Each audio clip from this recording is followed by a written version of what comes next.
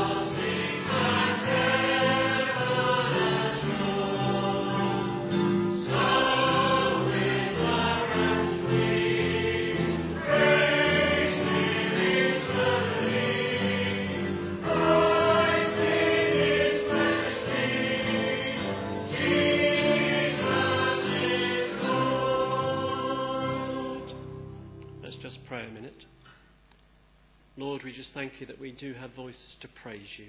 We want to lift you high this morning. We want to give you thanks for all your goodness and your blessings to us. And we just want to honour and glorify your name.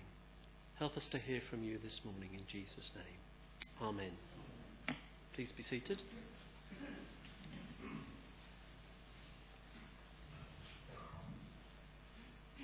Just going to get Liz now to read a passage from Scripture, which is James chapter 3, verses 1 to 12.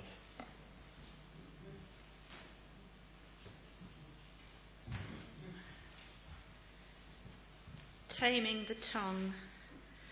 Not many of you should presume to be teachers, my brothers, because you know that we who teach will be judged more strictly. We all stumble in many ways. If anyone is never at fault in what he says, he is a perfect man, able to keep his whole body in check. When we put bits into the mouths of horses, we make them obey us.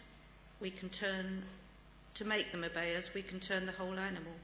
Or take ships as an example. Although they are so large and are driven by strong winds, they are steered by a very small rudder wherever the pilot wants to go.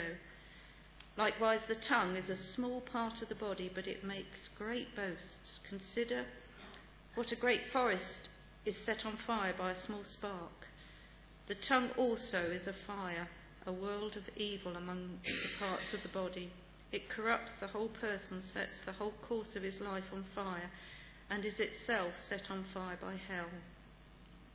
All kinds of animals, birds, reptiles, and creatures of the sea are being tamed and have been tamed by man, but no man can tame the tongue.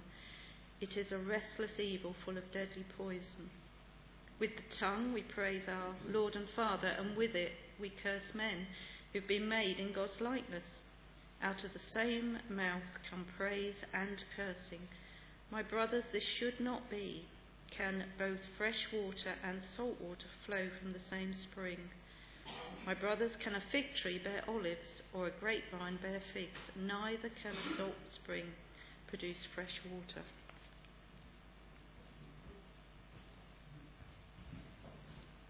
So our first thought is, how do we control our tongues? How do we tame our tongues? The first two verses that were read says, don't presume to be teachers. So I think I better go tread gently here, since that's what I'm trying to do.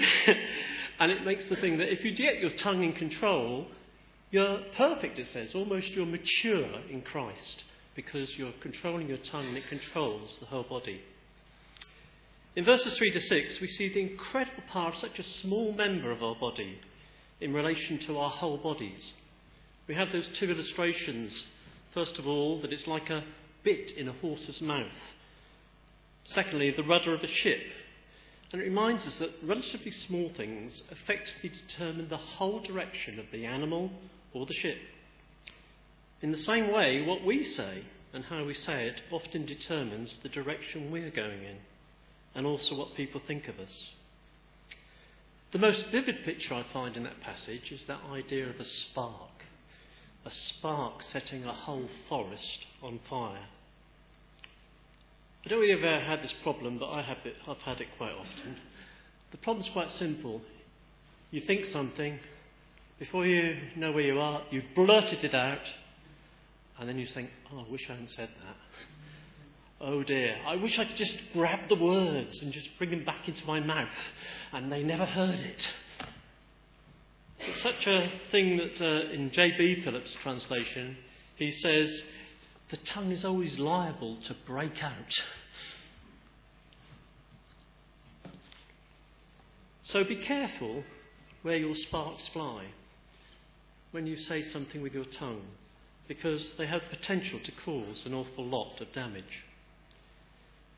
God is in the business of transforming our whole lives so that we become more like Jesus. And taming our tongue is something that we cannot do on our own. If you read the scripture, it says, no man can tame the tongue. So if you think you can do this on your own, you're living in a delusion. You can't do it on your own. You can't do it by sheer willpower. You need the help of the Holy Spirit. Last time I led a service, I think I spoke about, in the introduction to worship, about the fact that the overflow of the heart is what comes out of the mouth, or out of the abundance of the heart. That's what you speak out. So what we really need is all we need is a heart transplant. We need God to change us from within, so that when we speak out helpful things and not destructive things.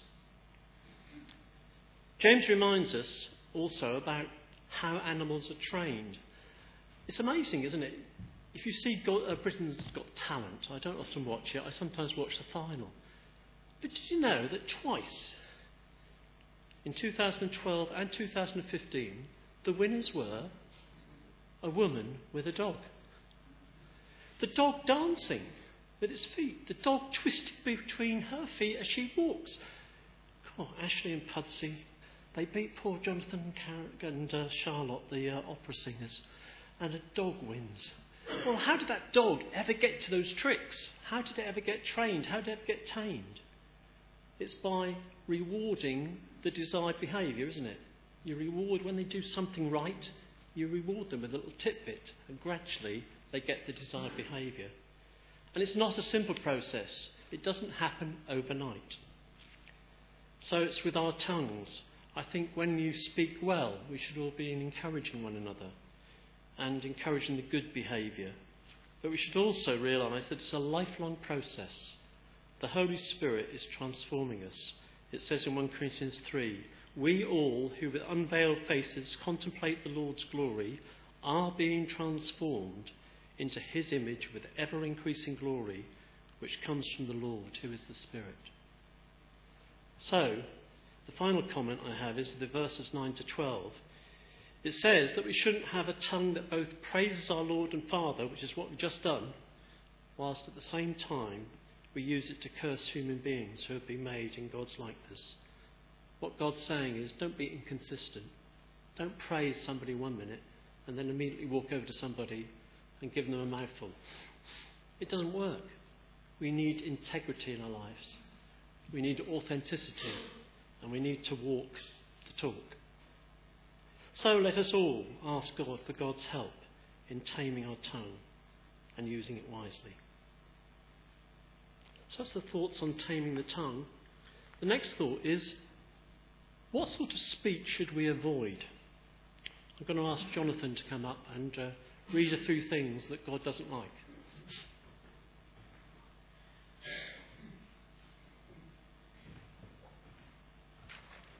Good morning. Proverbs 6 verses 16 to 19.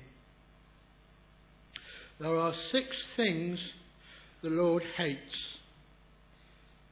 7 are detestable to him. Haughty eyes, a lying tongue, hands that shed innocent blood, a heart that devises wicked schemes, feet that are quick to rush into evil, a false witness who pours out lies, and a person who stirs up conflict in the community.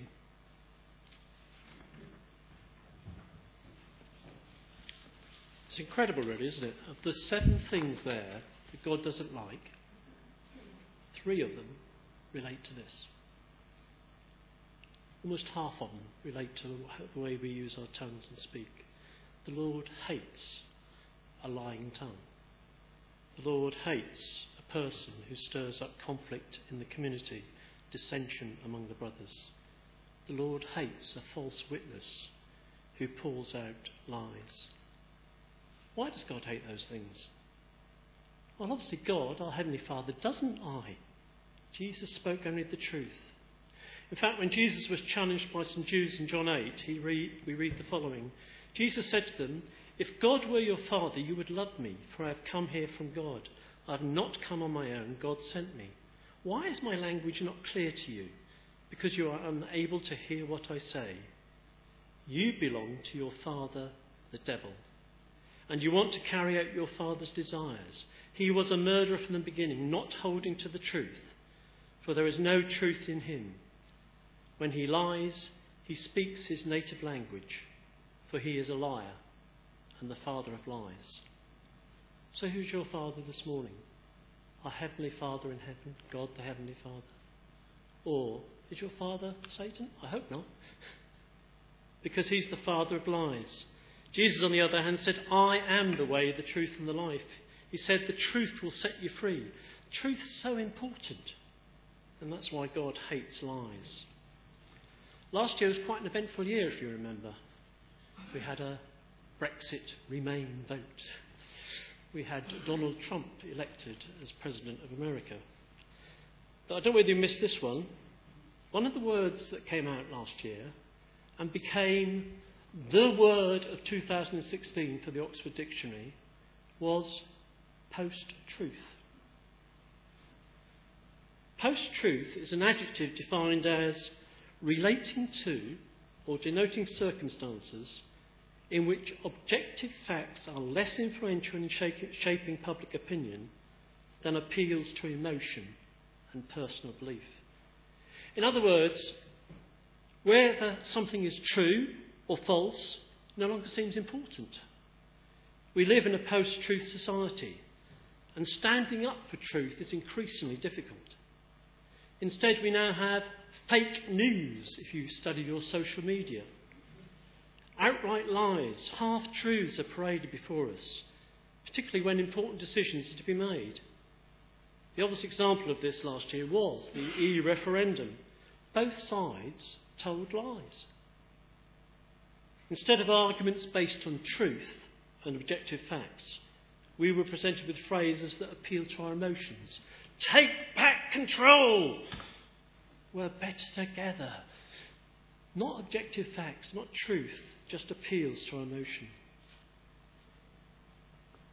The final area in Proverbs 6 which mentions that God's hate is stirring up dissension among the brothers, stirring up conflict in the community.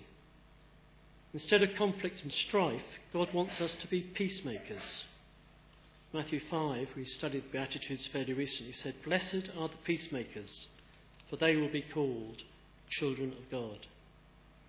Another reason that God hates a person who stirs up conflict is that he's so passionate about unity.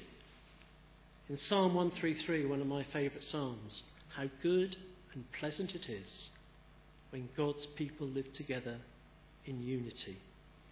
It's like precious oil poured on the head, running down on the beard, running down on Aaron's beard, down on the collar of his robe. It's as if the dew of Hermon were falling on Mount Zion, for there the Lord bestows his blessing, even life, forevermore. Isn't that wonderful? Dwelling together in unity, being like-minded, not being in conflict and strife. Lying is something God hates. Another word for lying, especially when we're talking about other people, is slander. Colossians 3:8-10 says, "But now you must also rid yourselves of all such things as these: anger, rage, malice, slander, and filthy language from your lips. Do not lie to each other, since you have taken off your old self with its practices and have put on the new self, which is being renewed in knowledge in the image of its creator." These verses almost speak for themselves. How I would point out, it's not just what you say, but how you say it that's important as well. There's such a thing as righteous anger, we know, because Jesus went to the temple, didn't he? And he turned over the money changers' tables. He was righteously angry. But what about some of our anger? It's probably based on being offended in some way, someone's done something we don't like, or said something we don't like. And what comes out of our mouth inevitably ends up being destructive and hurting the other person. Much better if we're in a rage or anger to count to 10 and calm down before we open our mouths. The book of Proverbs, which we read from at the beginning there, has a lot of wisdom about the use of the tongue. And it mentions a lot of other things. These are like mini sermonettes I'm doing this morning because there's so much in Proverbs. And I just encourage you just to put in the search engine or whatever you do, the tongue in Proverbs and read what it says. It's amazing. You'll find it quite enlightening. I'll just mention two other areas of speech. They're closely related to lying. It says God hates deceit, pretending to tell the truth when you're really lying. And the other thing it hates is flattery. The act of praising someone, often in a way that's not sincere, probably because you want something from them. So beware of flattery, beware of deceit. Don't tell lies. That's the bad news. It's getting better soon. But let's first of all, let's just have a prayer of confession.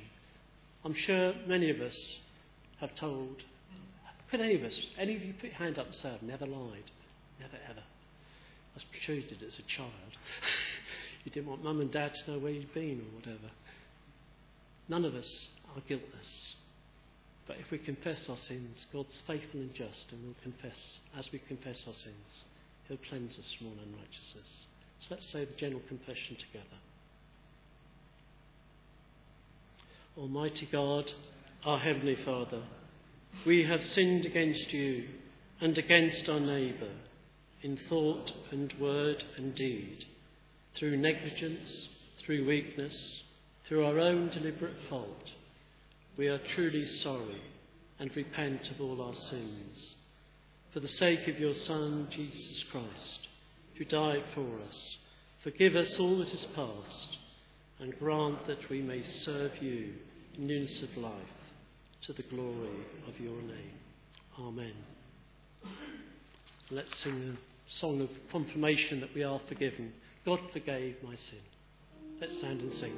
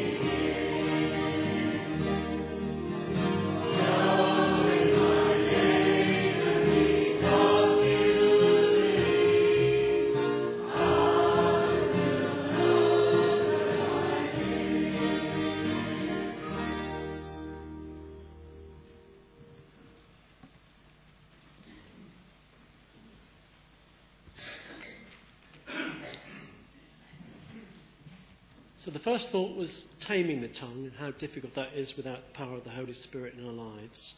The second one was a bit like a brake. Put your brakes on terms of lies and untruths and things like that, deceit, flattery. Put the brake on. We're now going to move into neutral gear. So the next bit is something which I first discovered, and I should have discovered it a long time ago probably, on a Twitter from Nicky Gumbel. But it's fairly widely available, and quite a few of you may have seen it, but if you haven't seen it, it's worth seeing. It's not specifically related directly to a scripture, but it's just a word. It's a thought. Before you speak, think. And each of the letters of think are a mnemonic reminding us of the things we should think about. First of all, is it true? I've already mentioned lies and deceits are two things to be avoided. So if what you have to say is not true, do not say it. Don't spread gossip and slander. The Bible tells us to speak the truth in love. Secondly, H, is it helpful? Is what you're going to say going to help someone to be strengthened, to be built up? Will it help them grow in their walk with God? Will it help them through a difficulty, or will it compound it? Just always think, is what I'm saying helpful? The third one, I, is it inspiring? I had two thoughts on this. I'm afraid I never managed to get to the Olympics in 2012, whether in London. Did anybody do that? Anybody get that? Yeah, excellent, great. But because I signed up for the website thinking I might apply for some tickets, I got a lot of emails after the Olympics had finished about be inspired. Because there was this desire that, having seen the Olympics in our country, having seen these athletes who trained and built themselves up to the maximum they could do and seeking to win the race, that you would be inspired. To do what? To get out there, take up the sport, get healthy, seek to get to your maximum potential. So when you're speaking, are you going to inspire someone to help them grow and achieve their maximum potential? Because that's part of being inspired, being inspiring, to help people grow and reach their maximum potential. Another thought about inspire is, inspiring is to breathe in. We breathe in. If we don't breathe in, we don't receive the oxygen, and we'll very quickly die. Not a good idea. Well, unfortunately, do you, when you speak, breathe in life to others? Or do what you say to them suck life out of them? Make it inspiring. Breathe life into people. Bring blessing into people. The third one is really, as I said, the sort of being in neutral gear. Is it necessary? Is it necessary? There's a couple of scriptures here from Proverbs. Proverbs 10. When there are many words, transgression is unavoidable. The more you say, the more it can go wrong. But he who restrains his lips is wise. And further on in Proverbs 17 it says, the one who has knowledge uses words with restraint, and whoever has understanding is even-tempered. Even fools are thought wise if they keep silent, and discerning if they hold their tongues. So, if it's not really necessary, don't bother saying it at all. After all, if you keep silent, you might be thought wise, instead of proving yourself to be a fool by opening your mouth. The last one, K, before you speak, is it kind? I think we all know when someone is being kind to us. Richard spoke last week about love without limits. Someone who's kind will go the extra mile. Someone who's kind wants the best for you. Someone who's kind is probably fairly gentle and gracious. There's an old word that I think also helps here. Benevolence. Yeah? It means wishing good on people. So be kind.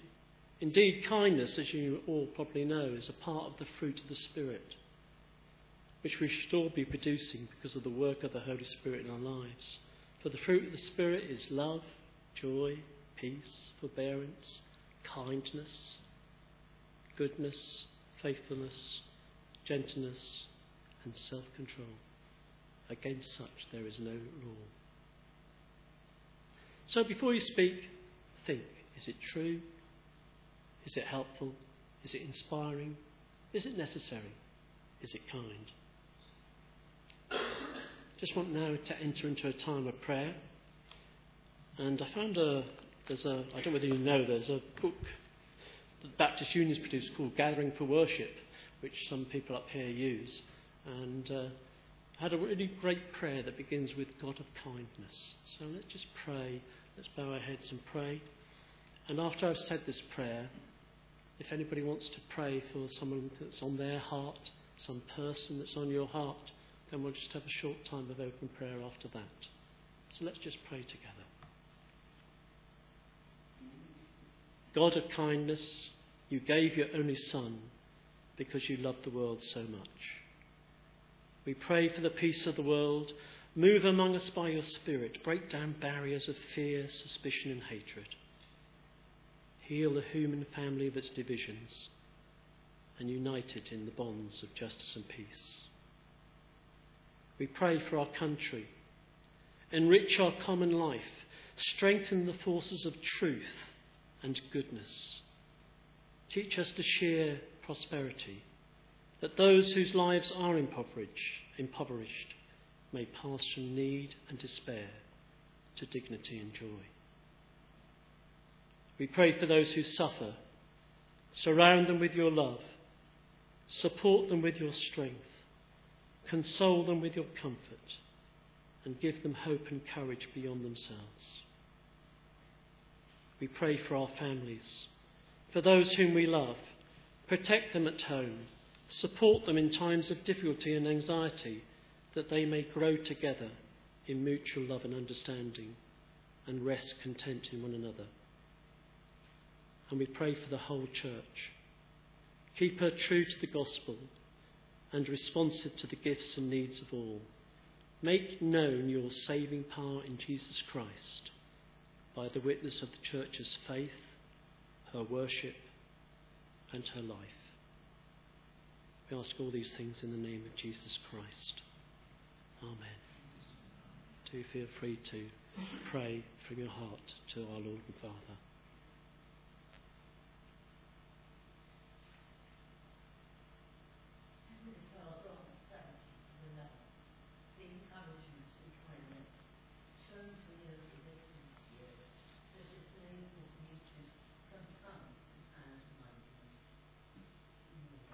Amen.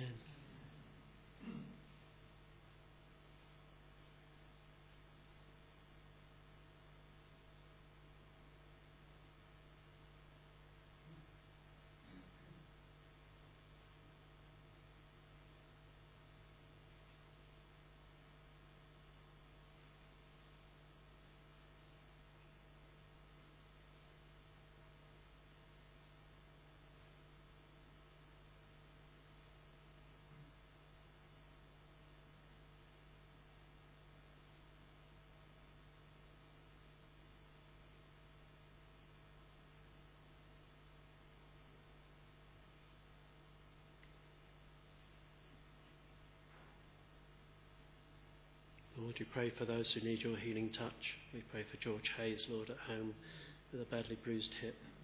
Lord, we pray that you will place your healing hand upon him and strengthen him. And Lord, just pray you also stop him going out without his frame.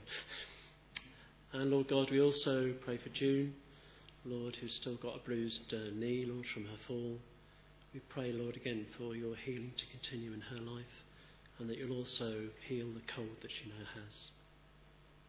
And we pray for Philippa. Thank you, Lord, that she's here with us, Lord, this morning. We do pray for those bones to knit well together. We pray for complete healing for her leg, Lord Jesus. And we pray, Lord, that her muscles will be strengthened so that walking eventually will be done as quick as possible, Lord, so she's restored to health and strength. We ask this in Jesus' name. Amen. Let's continue in a mode of prayer. You may want to stay seated for this song. It's Make Me a Channel of Your Peace.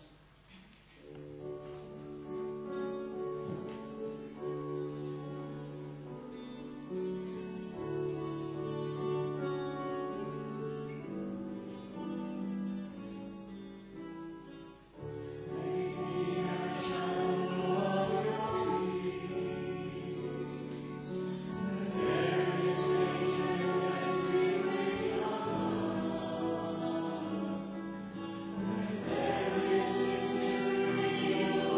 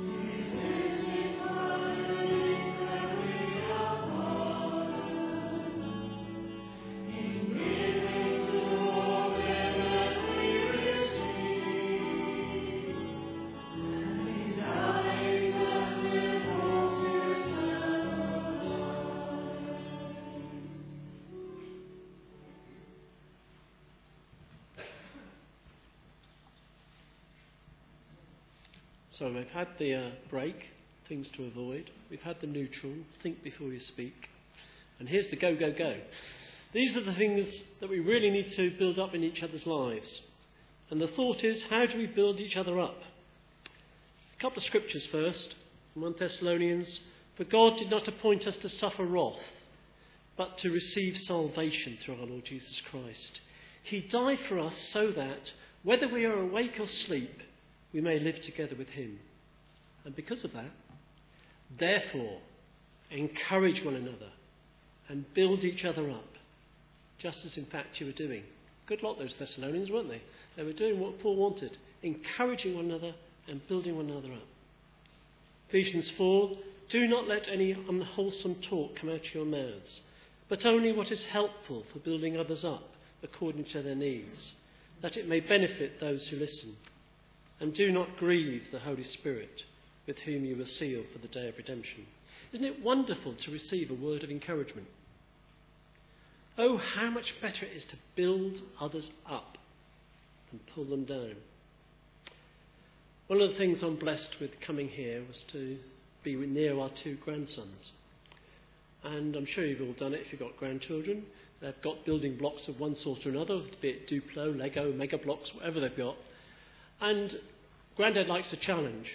The challenge is to build the tallest tower without it falling over. And so you get the blocks, you get the Duplo, you get the Lego, and you put a nice firm base at the bottom. And then you start building. And Grandad's very competitive with this. And he loves building the tallest tower. But as it rises and rises, as one block is put on top of another block, little Ben or Seb don't like Grandad winning. And so there's just...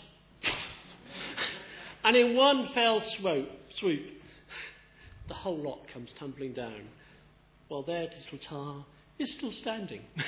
And they've won. Of course they have. I think that's a bit like what happens with encouragement. You encourage somebody, you encourage them a bit more, they build stronger, they build bigger, they build better, and then, unfortunately, someone says something horrible to people, and the whole lot comes crashing down. Let's get creative and think of how we can encourage and build one another up. What do you appreciate about the person sitting next to you? What have you seen God doing in others' lives? Who have you thanked recently for what they've done to help the church, the community, or their family? How precious it is when we encourage one another.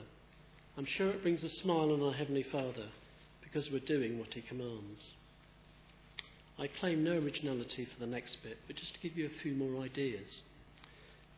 I found on the internet 19 ways to encourage people. Reduced it down to 10. It came from a book that said 52 simple ways to encourage people. So you're glad you got the edited version here this morning. But it reminds us that encouragement comes from encore, to put into the heart. Yeah? Encouragement puts into your heart, into your innermost being. One of the ways you can encourage is to learn individuals' love languages, the special ways in which they feel most valued. In his book, The 5 Love Languages, Gary Chapman explains that not everyone's emotional needs are met in the same way. And it's important to learn to speak other people's love languages. If you wonder what they are words of affirmation, quality time, receiving gifts, acts of service, and physical touch. That last one's a little bit sensitive, so before you all go around hugging everybody in sight, to express encouragement through physical touch, especially if it's the opposite sex, ask them. Ask anybody, probably. Second thing is, if an encouraging thought comes to your mind, just share it. It's encouraging, it's going to build up, it's going to strengthen somebody. It may not have the same effect if you wait. Don't let shyness hold you back. I know this is not about the tongue, the next one, but how about sending flowers or a present, a gift to somebody? A surprise delivery makes any occasion or accomplishment feel more momentous. It's a tangible sign that you're thinking of someone even when they're not around. Fourth one, remind fellow Christians of the specific promises of God and characteristics of God. We may know something in our mind, but we need to get it deep down in here. We need to get it stored up in our heart. The Apostle Peter wrote, "I will always remind you of these things, even though you know them and are firmly established in the truth you now have. It does us no harm at all to remind each other of what a great God we have, of how much he loves us, of how gracious he is. It does us no harm at all. It does us a lot of good." Fifthly, write someone a note to tell them that you're praying for them. And not just, "God bless you." Tell them what you're praying for them about. Be specific. And be specific when you offer words of praise. It just makes that encouragement more credible and concrete. "You did a great job at..." "I really appreciate that you..." "I was really impressed that you..." Another one's very simple. Just be there for somebody. Realise the power of presence. Just being there is encouraging. When you're with others, you're telling them that they're important. Simply giving time to listen to someone can be both encouraging and healing. Number 8. If you're part of a church, I hope you are, or a home group, or some other activity in this fellowship, whether it be friendship club or the bowls on Monday night, doesn't matter what you are, what you're involved in, be committed to showing up. Do you realise that your presence here encourages other people around you to realise that you're part of a community of faith and that you're not on your own? You've got support, you've got brothers and sisters joined together with you in love. Another one, which I think is quite positive, is to use encouragement as a kind of outreach. If anyone should be known as an encourager, surely it should be us, as Christians. So how about writing a letter of appreciation to people you work with, your manager, your child's teacher, your doctor? Often these people you expect something from. You expect a service from them. How about instead just saying, "Thank you. Thank you for supporting me. Thank you for doing what you do. Thank you for being there." And finally, when you see someone making positive changes in their life, affirm them. You remember one of the love languages was words of affirmation. You seem to have a really great attitude about it. It may be that I'm just starting to take notice, but I see that you're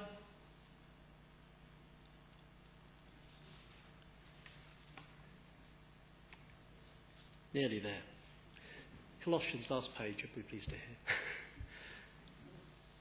Colossians 4:2-6, one of my favourite passages.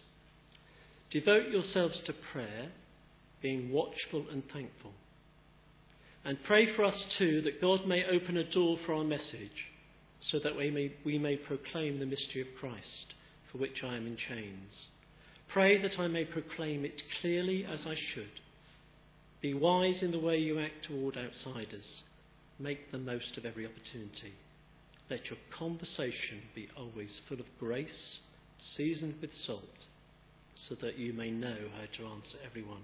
I absolutely love this passage. Probably a whole sermon. You could do a whole sermon on this, John, quite easily.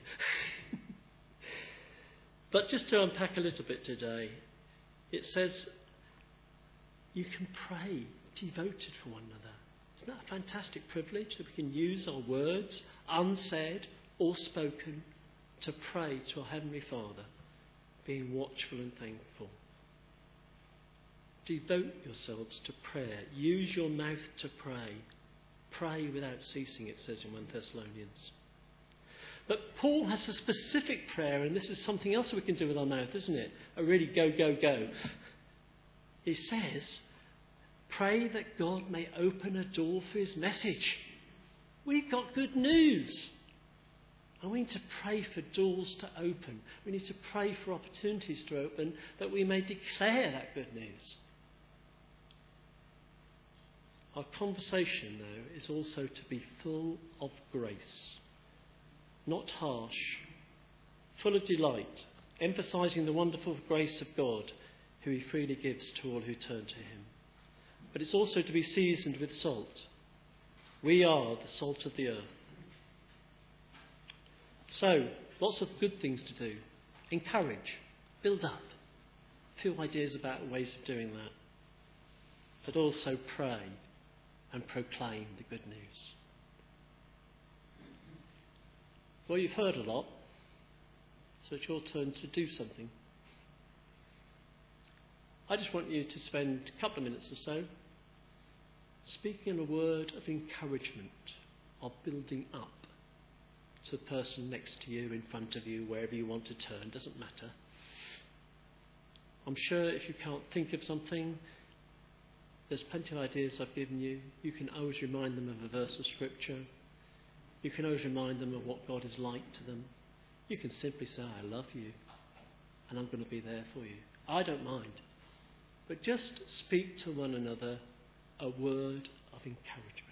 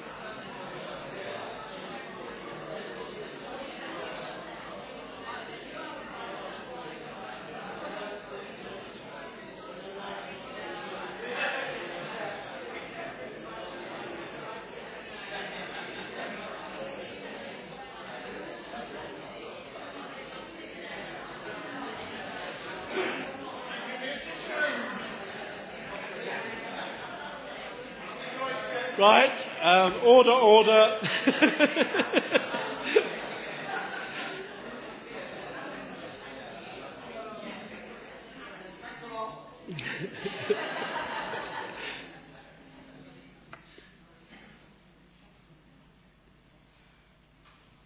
Dare I suggest that's a weekly thing to do? Maybe even a daily thing to do. Anyway, let's come to the end of our service. Let's sing a final song. Go forth and tell. Let's stand and sing.